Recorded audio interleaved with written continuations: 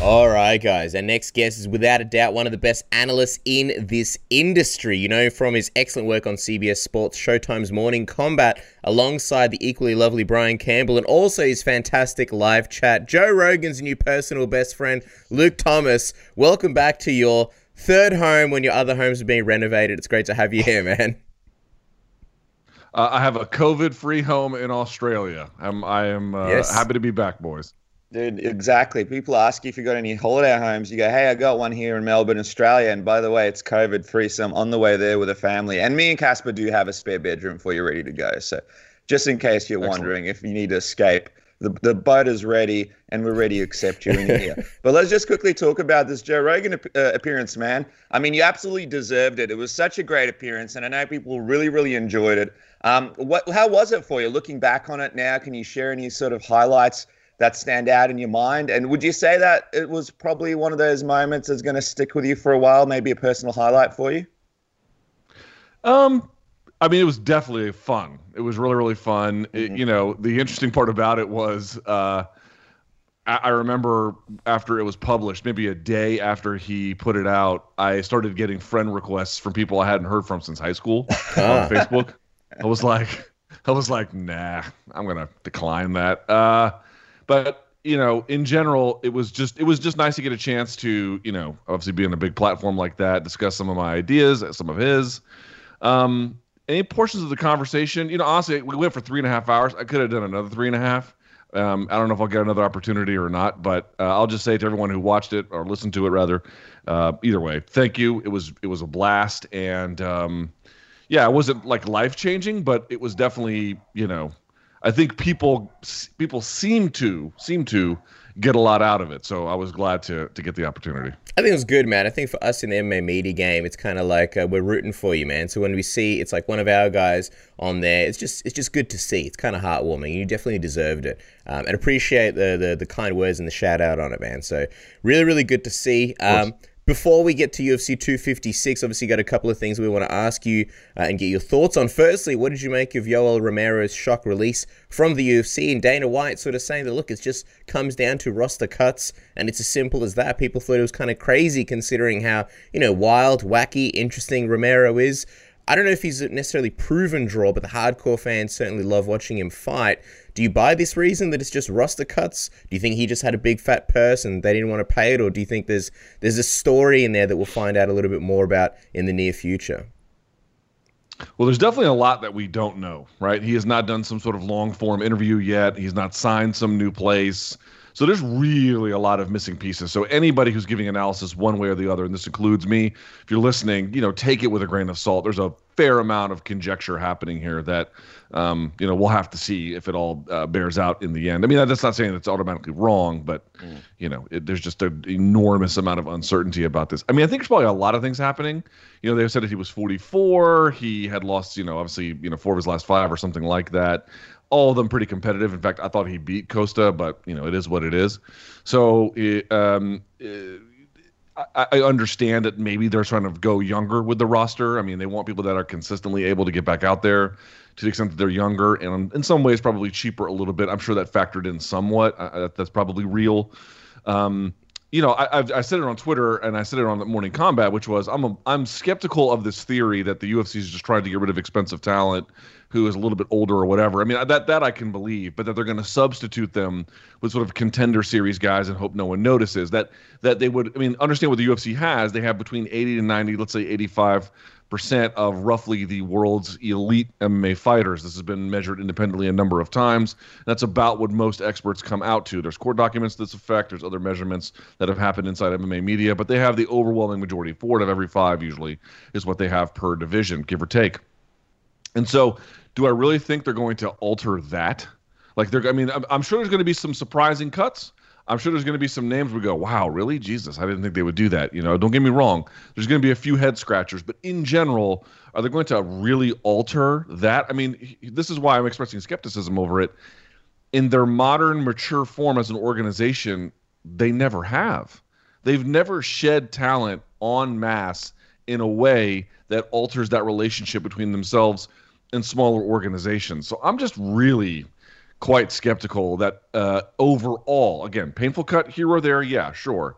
But overall, we're just trying to go cheaper and then just hoodwink everyone because most fans can't tell the difference. The brand does have strength, but doesn't have that kind of strength. And the last thing I would say is the thing I actually find the most surprising, although maybe not really now that I think about it, but initially I found it surprising, was when, Bellator was like, yeah, we don't want Anderson Silva. And then Bellator was like, yeah, we don't want Yoel Romero. And I'm thinking to myself, I mean, y'all just put on 44-year-old Melvin Manhoff in a fight with Corey Anderson. Y'all all of a sudden are too good for 44-year-old Anderson or 45-year-old Anderson Silva, really?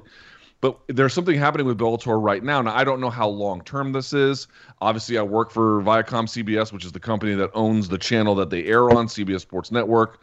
But I'm not privy to any details. You would imagine being in that relationship, if they had a big enough fight, they could go on big CBS, which is a huge network, or they could go on Showtime or some other sports property.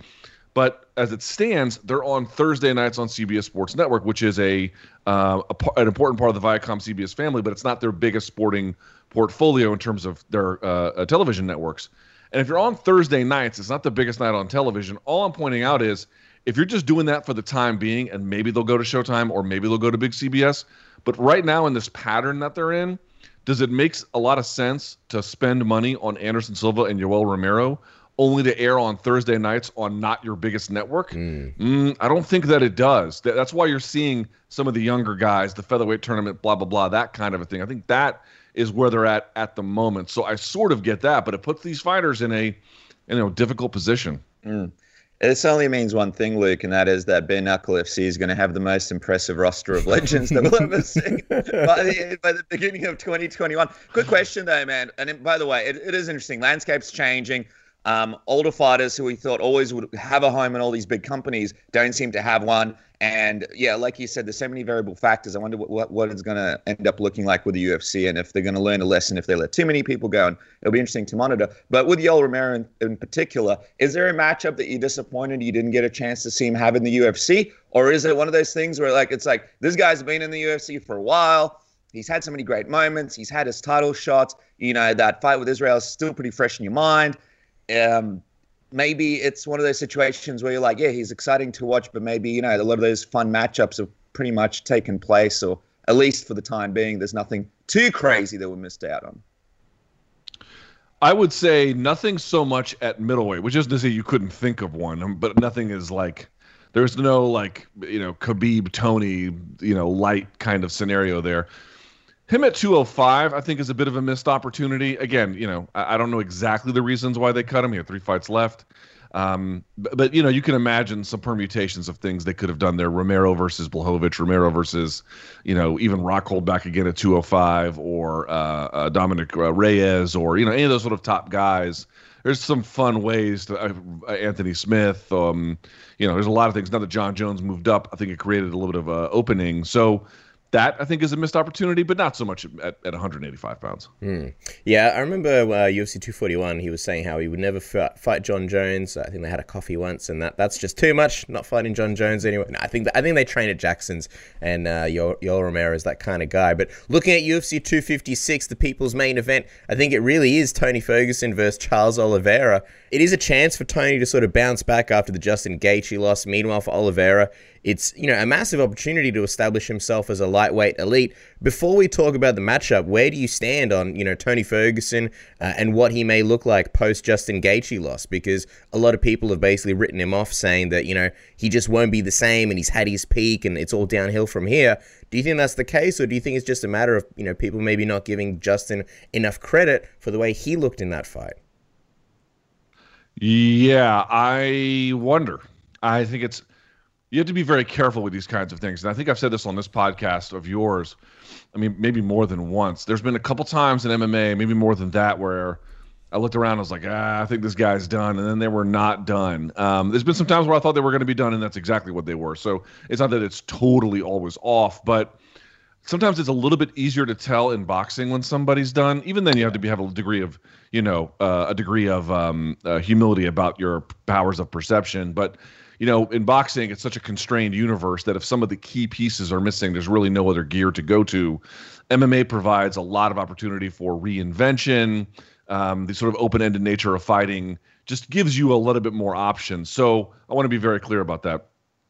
That being said, I also did not think that after David Loiseau fought Rich Franklin that he would be different, and he was very much not the same afterwards, and that was one of those sustained beatings. I mean, folks need to understand it's one thing to take a really bad beating, really bad loss, bad cuts, bad blood, whatever, broken face, blah, blah, blah, but it's much more impactful and has a more lasting effect on a guy when it goes round over round over round over round. Now, this fight did not go between Justin Gaethje and Tony Ferguson the full 25 minutes, but it went pretty goddamn close. And that was a really, really bad sustained beating for nearly the entirety of a 25-minute fight. And that was an assault. I mean, he looked like he'd been in a car crash, tried to get out, and then was attacked by a bear. It was bad. Now, Tony Ferguson is very different, though, than your average, even elite fighter. He is mentally, for the most part, we think, bulletproof. So you just wonder, it's like, okay, you had this really bad sustained beating, the kind of thing that sometimes can just irreparably change a guy. And you're 37 years old, which for that division is not especially young. On the other hand, whatever else happened in that fight, you've been in great shape. You'll probably be in great physical shape for this contest. And we're talking about a guy who has, just a very, very unusual mind. For better or for worse, a very strong mind as part of that unusualness. So the question is open, and nobody knows the answer. We will have to see what happens. I won't declare to you one way or the other, but if you're having a little bit of skepticism about the potential upside given that beating, it's not totally misplaced. Just have a sort of a wait-and-see approach. Without knowing what the impact was, and he took about 150 landed significant strikes. I mean, that was really, really bad.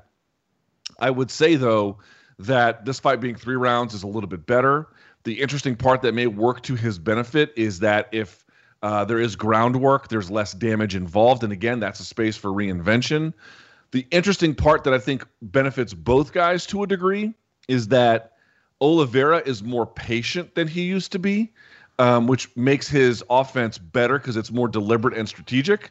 But because of that, it's not so wide open that he's getting assaulted all the time for it, right? Or that there's this constant crashing into one another with his opposition. He actually kind of takes his time. So I actually feel like whether Ferguson wins or loses, unless he has been really badly damaged, this is a much better fight for him, for his preservation, for his health, for him to see the sort of longevity of a potential 15-minute fight.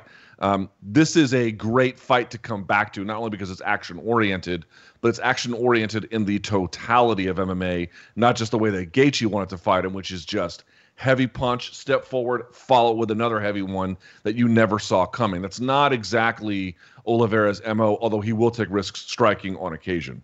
It also helps Tony Ferguson that he's not doing just a random weight cut right before a week before the fight just to prove a point. I think that. Yeah, but you know what? Did you really when the Gaethje fight was over? Did you really think that mattered? Like, I didn't get the sense that.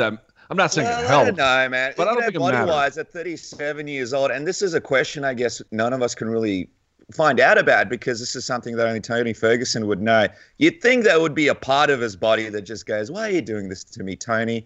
I've treated you well over all these years. Why are you doing this to me?" But let me ask you this, though, because here comes a guy that's, I think it's about 3 weeks or so that they've had to prepare for this fight. Who do you think has the bigger advantage with a shorter camp? Do you believe a guy like Tony Ferguson that's always doing backflips over the top of tall buildings, or a guy like Charles Oliveira, who's a pretty relaxed dude, looks like he always trains as well all year round? Ordinarily, I would say it would benefit a guy like Tony, but part of the reason he got tripped up against Justin was because of the change. Now, that's a dramatic change, but here's what I'm saying. He was supposed to be fighting Nurmagomedov, and then he switches to Gaethje, which the two fight in more or less totally opposite ways. And he even acknowledged that after the fact that kind of got him a little bit, that they couldn't quite switch gears effectively to make that kind of an adjustment. So that's a pretty radical change. And I think Tony deserves, it's not a bad, I mean, no one likes to hear excuses, and I don't think that is one. That's a fair point. Like, that's a massive alter. Oh, you have to go into a wrestling match. No, now you're in a kickboxing fight. It's like, shit, man, those are pretty different skills, So in this, but I would say that Tony's well-roundedness and the fact that Oliveira is dangerous, but not quite he's just not quite the hammer in the way that Justin Gaethje is. I'm going to say probably, plus it's a 15-minute fight too. It's not 25. I'll say that probably benefits Oliveira a little bit more, but it's almost a wash, to be quite honest with you, because the way he fights is open-ended in the same kind of way that Ferguson is. They don't have similar styles in that sense, but I mean, they use although Tony has sort of narrowed the scope of what he uses, right? He hasn't used a lot of wrestling very often in his more recent fights, but when he needs to, he can. And I think Oliveira follows something like that, right? Not too much striking, not too much jiu-jitsu. I mean, think about what he did with Kevin Lee. There was a lot of guard work, marched him down a lot, and then jumped on a guillotine when he had the moment several rounds in, right? He was patient about it. He didn't go balls to the wall. It sort of had this sort of natural progression and march. So maybe Oliveira a little bit. This is a fascinating fight. I remember years ago watching Oliveira at featherweight, and he didn't have great wrestling. He sort of had he would latch onto guys really well, and he would take their back. But I just thought, man, there's something missing. This is when Aldo was champion. I thought, oh man, good luck taking Aldo down and using your jiu-jitsu there. And then he had a whole bunch of bad weight cuts. Now he's in a new division. He's really sharpened up his striking skills. He's actually quite the threat on the feet. And I'm curious how you see this one playing out in terms of, I guess, the scrambles and any kind of ground things that we see, any kind of grappling, with Oliveira holding the UFC record for most submissions in the history, and then Tony just being a wild man. He was more than happy to put himself at disadvantageous positions, and that's where Oliveira shines, just snatching up those chokes. How do you see this one playing out? Do you see Tony putting himself in some of those wild situations that he's kind of been known to do? He's definitely going to try and sprawl his way out, I think, at least initially. Right? I mean, Tony you're right. He plays those dangerous kinds of stick your head in the mouth of a crocodile kind of game for the audience a little bit, but not too much if he can avoid it, And see here, for example, I think, don't get me wrong, what you're saying is true, but I think a lot of people kind of overstate it at times. If you think about the Danny Castillo fight with Tony Ferguson, it's a bit of a deeper cut, but Tony was playing a lot of things underneath that guys didn't do so much at the time in which that fight took place. But also, Danny Castillo was just taking him down, and Tony would resist it. But Danny Castillo, he was a good wrestler in his time. And so what I mean to say is you would see Tony do some unorthodox things, and don't get me wrong, rolling to omoplatas or jumping on crucifixes from the back and stuff like that. He has done that, but a lot of times he'll try stuff from positions that people put him in, and there it gets a little bit funky. So my point is, do I think he'll try to sprawl his way out of Oliveira initially? I do, which means I think Oliveira is probably going to go to his second and third order kind of ground attack, which is latching on when they're standing, arm drag, maybe situation to get to the back, pressing him against the fence, doing that sort of, there's a Danaher takedown where you guys have probably seen it, where they'll almost stand to the side of a guy, and then they'll thread their leg over their leg next to him and then behind the leg on the other way. Aljamain Sterling did that to take down Corey Sandhagen. It's sort of a way to rotate them down to the ground. I think you might see stuff like that. And then it's I don't know what's going to happen because, don't forget, Tony's a black belt on the ground in jiu-jitsu. So he's not some chump. He knows what he's doing down there. But I just mean to say, I'm a little bit skeptical that pure wrestling will work for Oliveira. Unusual entries, not so much Imanari rolls, but unusual like Tony does. But guard pulling, dragging fighters to the ground, trying to go for a throw, and then when they brace, try to do a Dustin Hazlett back take. It's going to take something kind of a little bit, or leg locks to force some off balancing leg locks, not just a leg lock itself, but the leg lock that takes you off of your feet, and then going for it, or using that to get to the back, calf slicers. I think that's probably what you're going to see Oliveira do. To the extent that Tony indulges it, I don't know. It's very much unpredictable. I feel like, as I said, first order takedown defense I think will be there. Ground and pound will be there, I think, on top, because we've seen that was successful for Paul Felder. It can be done. Beyond that, your guess is as good as mine, folks. I really don't know. It's going to be a fascinating fight, man. What a great matchup. You talking about it like that, there's just so many scenarios, and you brought it up before, the pacing. I mean, Oliveira's sort of slowed his pace down a little bit, but Tony Ferguson's going to go out there trying to get that pace up and trying to get Oliveira to play his game a little bit. So it's going to be fascinating. Just quickly, in terms of what's on the line for both guys, what do you see happens here? Let's say Tony loses. Do you think this marks sort of his end as, one of the top guys in the division? If he wins, do you believe that warrants him a title shot? And the same for Oliveira. I mean, I guess Oliveira spoke about this in the countdown. You got Dustin and Conor fighting. Both guys have lost to Khabib. We don't know what's going to happen with Khabib, but do you believe one of these guys can put themselves in a position for a title shot with a win here on the weekend? Well, if Tony wins, maybe, because to your point, he'd only be having the one win since the one loss if he gets the win. But due to the fact that we have uncertainty around Khabib, and you're right, he not only defeated Conor and Dustin, but choked them both out and submitted them, right? So Tony is fresh blood in that sense. That was the fight we wanted all along. So Tony is a interesting case in the event that he wins. In the event that he loses, so now Oliveira wins. You might hear my daughter banging on the door. I don't. Yeah, sorry about that. I don't actually think he will get a title shot. He'll get close, but you still got Michael Chandler out there. We don't quite know what's happening with him. Probably he's going to be fighting Justin Gaethje. If he gets one, if they make the Gaethje fight and he wins, does he get it? I tend to think he probably would. I mean, here's the thing that like you're asking what both guys get. Title shot? I don't know. Again, Tony maybe, Oliveira probably not, but again, it's possible. But I think there's actually something bigger at play. Like if Tony loses at 37, it's not that you'd be losing to a bad fighter. You'd be losing to a great fighter in Oliveira. And hello, Justin had gold wrapped around his waist just a few months ago. But that'd be 2 in a row, which of course, I don't know if he's even had 2 in a row since he's been in the UFC at all, or even in his career. I'd have to look at the numbers, but certainly that would be a new frontier for him. 37 years old, coming from a bad beating, now losing to a guy, and the guy you'd be losing to is very much improved. But at featherweight, he was kind of seen as a guy who could do well, but was a little bit flaky. Well, if you can, the good news for Oliveira is that would show that now he has that consistency. But it's almost like Tony in losing would be absorbing the ghosts of the 145 reputation that Oliveira has, and I think that would be a bit of a problem for him.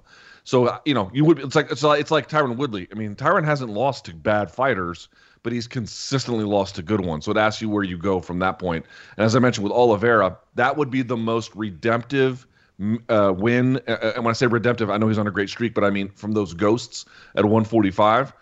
It would be the signature win of his career. It would be huge for him. So there's a bunch of important stakes either way, title shot or not. And that's what makes this fight so compelling. For a 3-round fight, you don't get stakes this big that often, but you got it here. I think that's a brilliant point about people's perception still being of Oliveira, from years ago. And if Tony beats Oliveira, people might see him that way. Who are we kidding, man? Post-fight press conference, Dana White's going to be like, both are cut, the roster's too inflated. Sorry, boys. So is the entire division.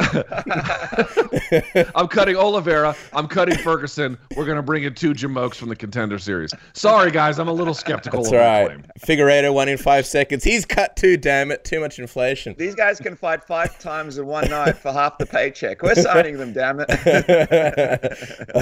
Let's talk about Deiveson Figueiredo versus Brandon Moreno, man, for the UFC flyweight belt, because, man, Deiveson looking to set the record for shortest time between successful title defenses, fighting just 21 days apart. How, if at all, I know you thought the Tony Ferguson cut, that didn't really do anything. Do you think this quick turnaround affects either guys who both got finishes on the same card? You got to think for Figueiredo, it's good to keep his weight down. Do you think that at some point, there's a worry of maybe overtraining, the camp running too long? How do you think it affects things?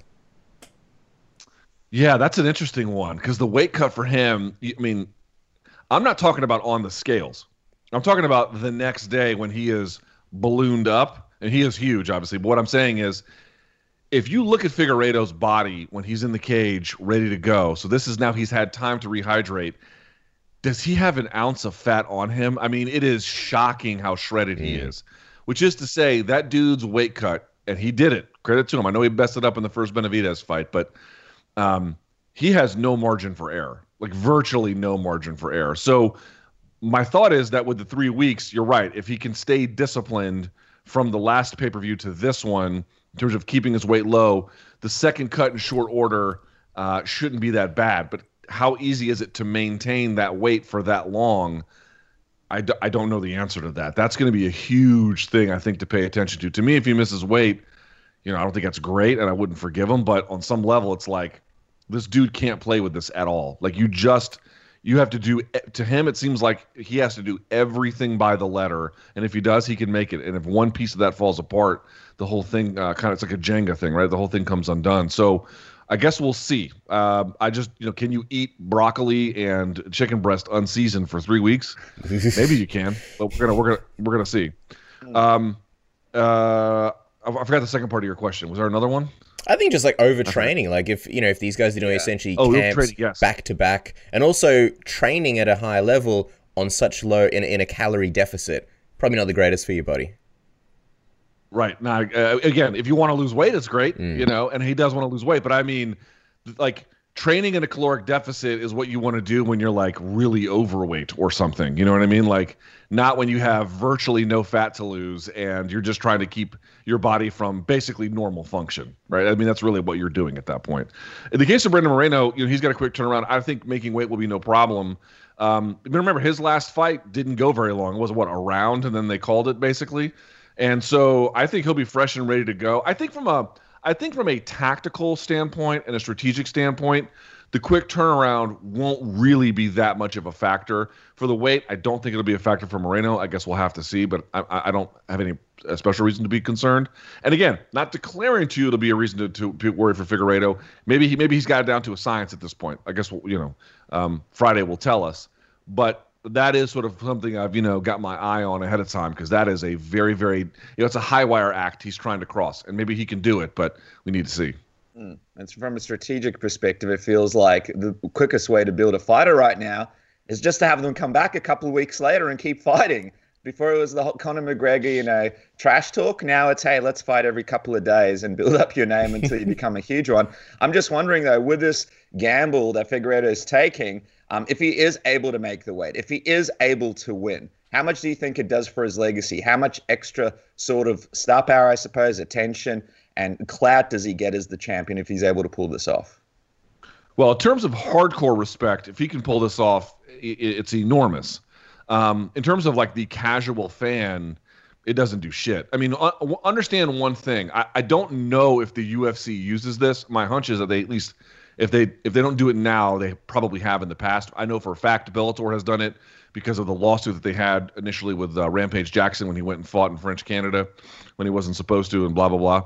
But there's something called the Q rating, like the letter Q.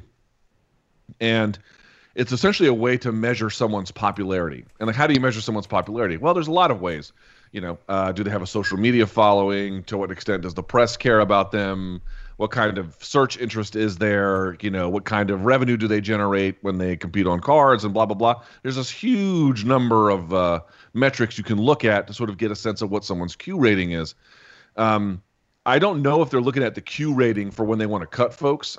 Maybe they are. But my point is this. Figueiredo beating Moreno does absolutely nothing for his Q rating. That will not change in it can change incrementally over time, little piece by little piece, but that won't really change until he fights someone else of a significant name and gets a win or has some kind of otherwise memorable performance.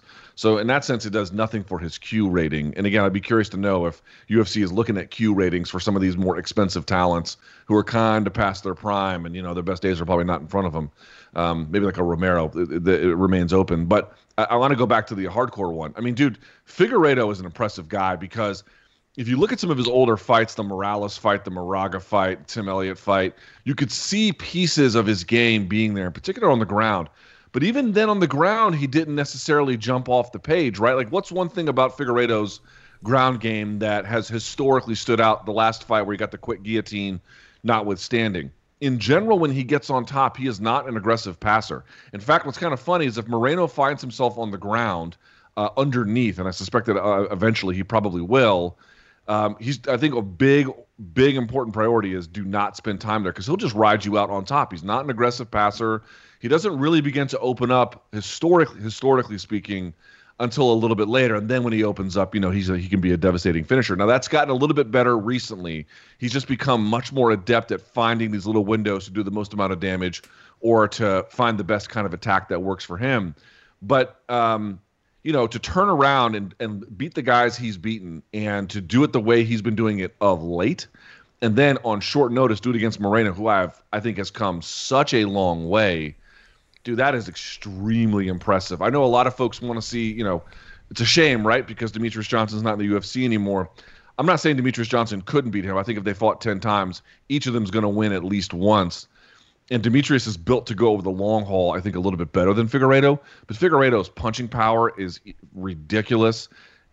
Again, he has historically sort of not been an aggressive passer, but now he's finding these windows from the back. And then you saw with the behind sort of the head guillotine to lock up. He's just become so much more adept, and he's physical, and he's huge for the weight class. So from the hardcore standpoint, dude, you can't have anything but the highest level of respect.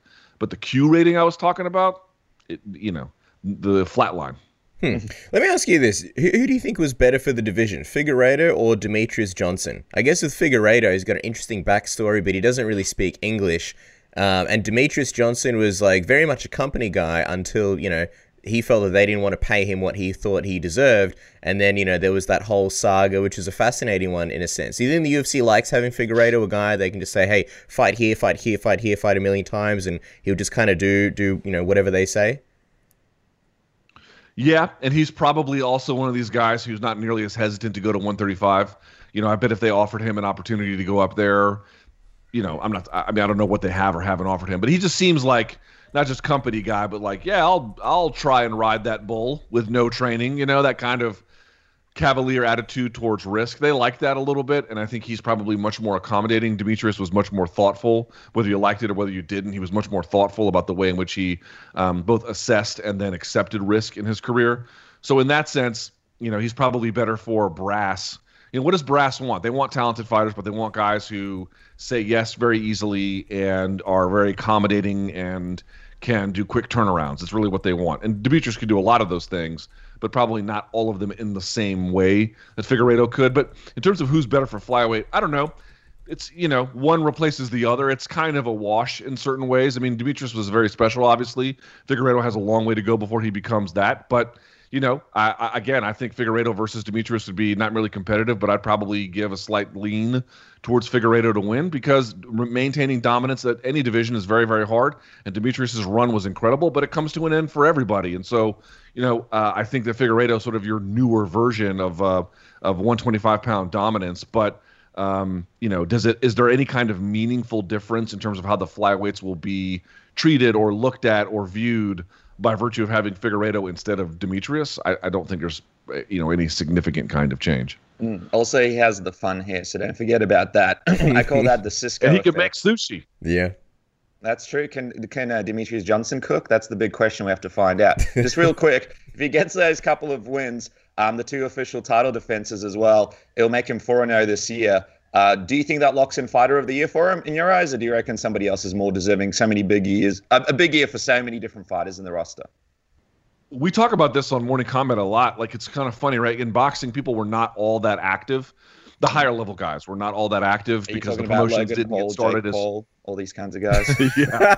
Yes, I was going to ask you if you're okay after I saw the news about the big exhibition. Yeah, it doesn't. Listen, the insane clown posse, Violent J and Shaggy Two Dope are rich. We live in a world where they're wealthy. What am I going to do?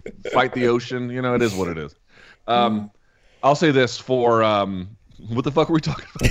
I got lost. Talking about hairstyles and Jake Paul. No, we're talking about Fighter of the Year. Oh, Fighter of the Year. Yeah.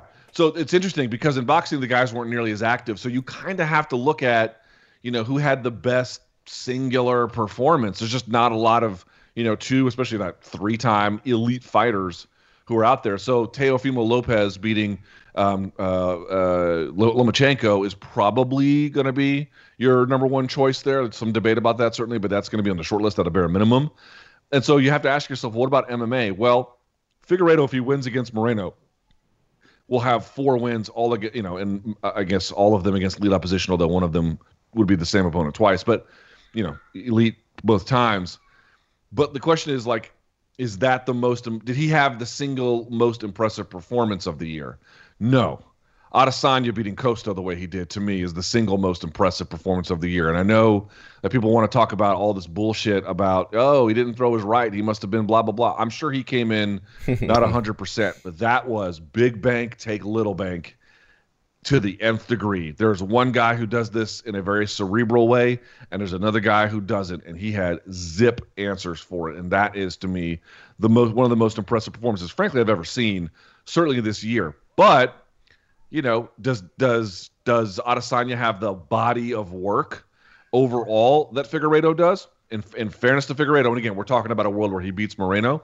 No, he does not. He does not have that. So I would give it to Figueiredo. I think just the overall volume is just something you can't ignore. The reason why there's a little bit of a question about it is because, as impressive as the guillotine was on Alex Perez, or the 2 times he slept or, finished off Benavidez, I mean, these are all standout performances, but they don't capture the imagination in the way that, Adesanya did, or Teofimo Lopez did, or pick who your favorite fighter is, who had a really big, strong, and impressive win. Still, you got to give a guy credit. He took extra courses and he aced them all. That's your honor student, Yeah, for sure. I think he's definitely worthy of a mention, even if you ultimately give it to Israel Adesanya. Before we cut to our final fight, and that is Kevin Holland versus Jacare, just want to quickly remind everybody that if you are a bit of a hairy beast this holiday season and you would like to trim down a little bit, if you want to shave those balls of yours, or maybe shave anywhere else on your body, you can with Manscaped's Lawnmower 3.0, the best grooming tool in the world on the market currently. It has 7,000 RPMs of blissful power and LED light. It is 90 minutes of battery life, and it is waterproof, and they're giving away a 20% off code this holiday season if you use the code submission. Isn't that right, Dennis? That's right, Cass. Don't torture people in North South anymore with Manscaped. You can shave down there and smell good at the same time. Make sure to jump on manscaped.com now. Use the code submission. Get 20% off and free shipping today ahead of this holiday season. That's right. And if you're the kind of person who likes to stream things on Netflix or Disney Plus or all sorts of other streaming services, and you're like, you know what, I live in the States, but I wonder what Australian people are watching in their region. I wonder what, or if you're in the Australia and you're like, I wonder what US people have on their Netflix. You can change your region as well as surfing the internet safely with Pure VPN. They have some great holiday deals at the moment, 88% off their regular prices. If you sign up for a 5-year plan, it's only $1.32 a month. That is unbelievable savings. If you want to go a 1-year plan, it's $4.16 a month. Or if you want to go casual, just a 1-month plan, you can try it out, $10.95. And if you use the code submission, it is an additional 10% off. That's right, Cass. Watch the Ukrainian version of Elf, where James Caan beats up a bunch of people in a dark alley. You'll learn about the magic of neighbors and the mystique that is Toady today. Go to purevpn.com/submission. Use the code word submission. Get that extra 10% off and start watching now. Yeah, absolutely. All about the savings. Finally, Luke, because I know you probably want to go and hang out with your daughter and stuff, one last one, and that is Kevin Holland, in a crazy turn of events, was whisked away from his bout against Jack Hermansson after a bout of COVID, which he told us he didn't feel any symptoms of. And now he's in a bout against Jacare just 1 week later. Talk about the old hot potato routine. What do you think of his chances in this matchup? And also considering that he's won, 4 in a row already, that's a body of work. Where do you think the win will sort of put him in the division? Are you looking at Kevin Holland as a guy who could potentially be a title contender in the future, or do you feel like there's just not enough data, and do you think this Jacare fight can provide some for us? I actually think he's pretty talented. I think there's probably an open question of how he might do, to the extent Jacare is actually able to get this fight to the floor. Because even with his advanced age, Jacare's athleticism is certainly not what it once was. His strength is still pretty decent, it looks like. But, on the feet, I don't think Jacare can really win. I'll just sort of state that out loud. I mean, folks forget, dude, Joaquin Buckley had the most memorable single performance, right, with that two-touch spinning back kick on Kasanganay, right? Mm-hmm. But in August, Kevin Holland finished Joaquin Buckley with strikes. It's like folks don't even remember that. Like, dude, Kevin Holland's a bad dude, man. He can fight his ass off. So the only issue is we just don't know the full limits of his game. On the feet, I don't think I'll say it again. I don't think Jacare can beat him. But the question is, can Jacare get the fight, either press Holland against the fence? Can he get it to the floor? Can he keep it on the floor? If this was 5-6 years ago, this would be the easiest fight in the world to call. But at this stage, Jacare, I think, was coming off 2 losses in a row. The last one was not so bad, but it was boring as shit, the fight against Blachowicz. So, again, that's entirely what it hinges on. Is Holland championship material? It's impossible to answer that question now. But you beat a guy like Jacare, the question gets a little bit easier. So I guess we're going to have to see who is able to define the terms of the fight. And honestly, that's the best way to know. Either it's going to be Jacare probably on the ground, or it's going to be Holland on the feet. And may the best man win.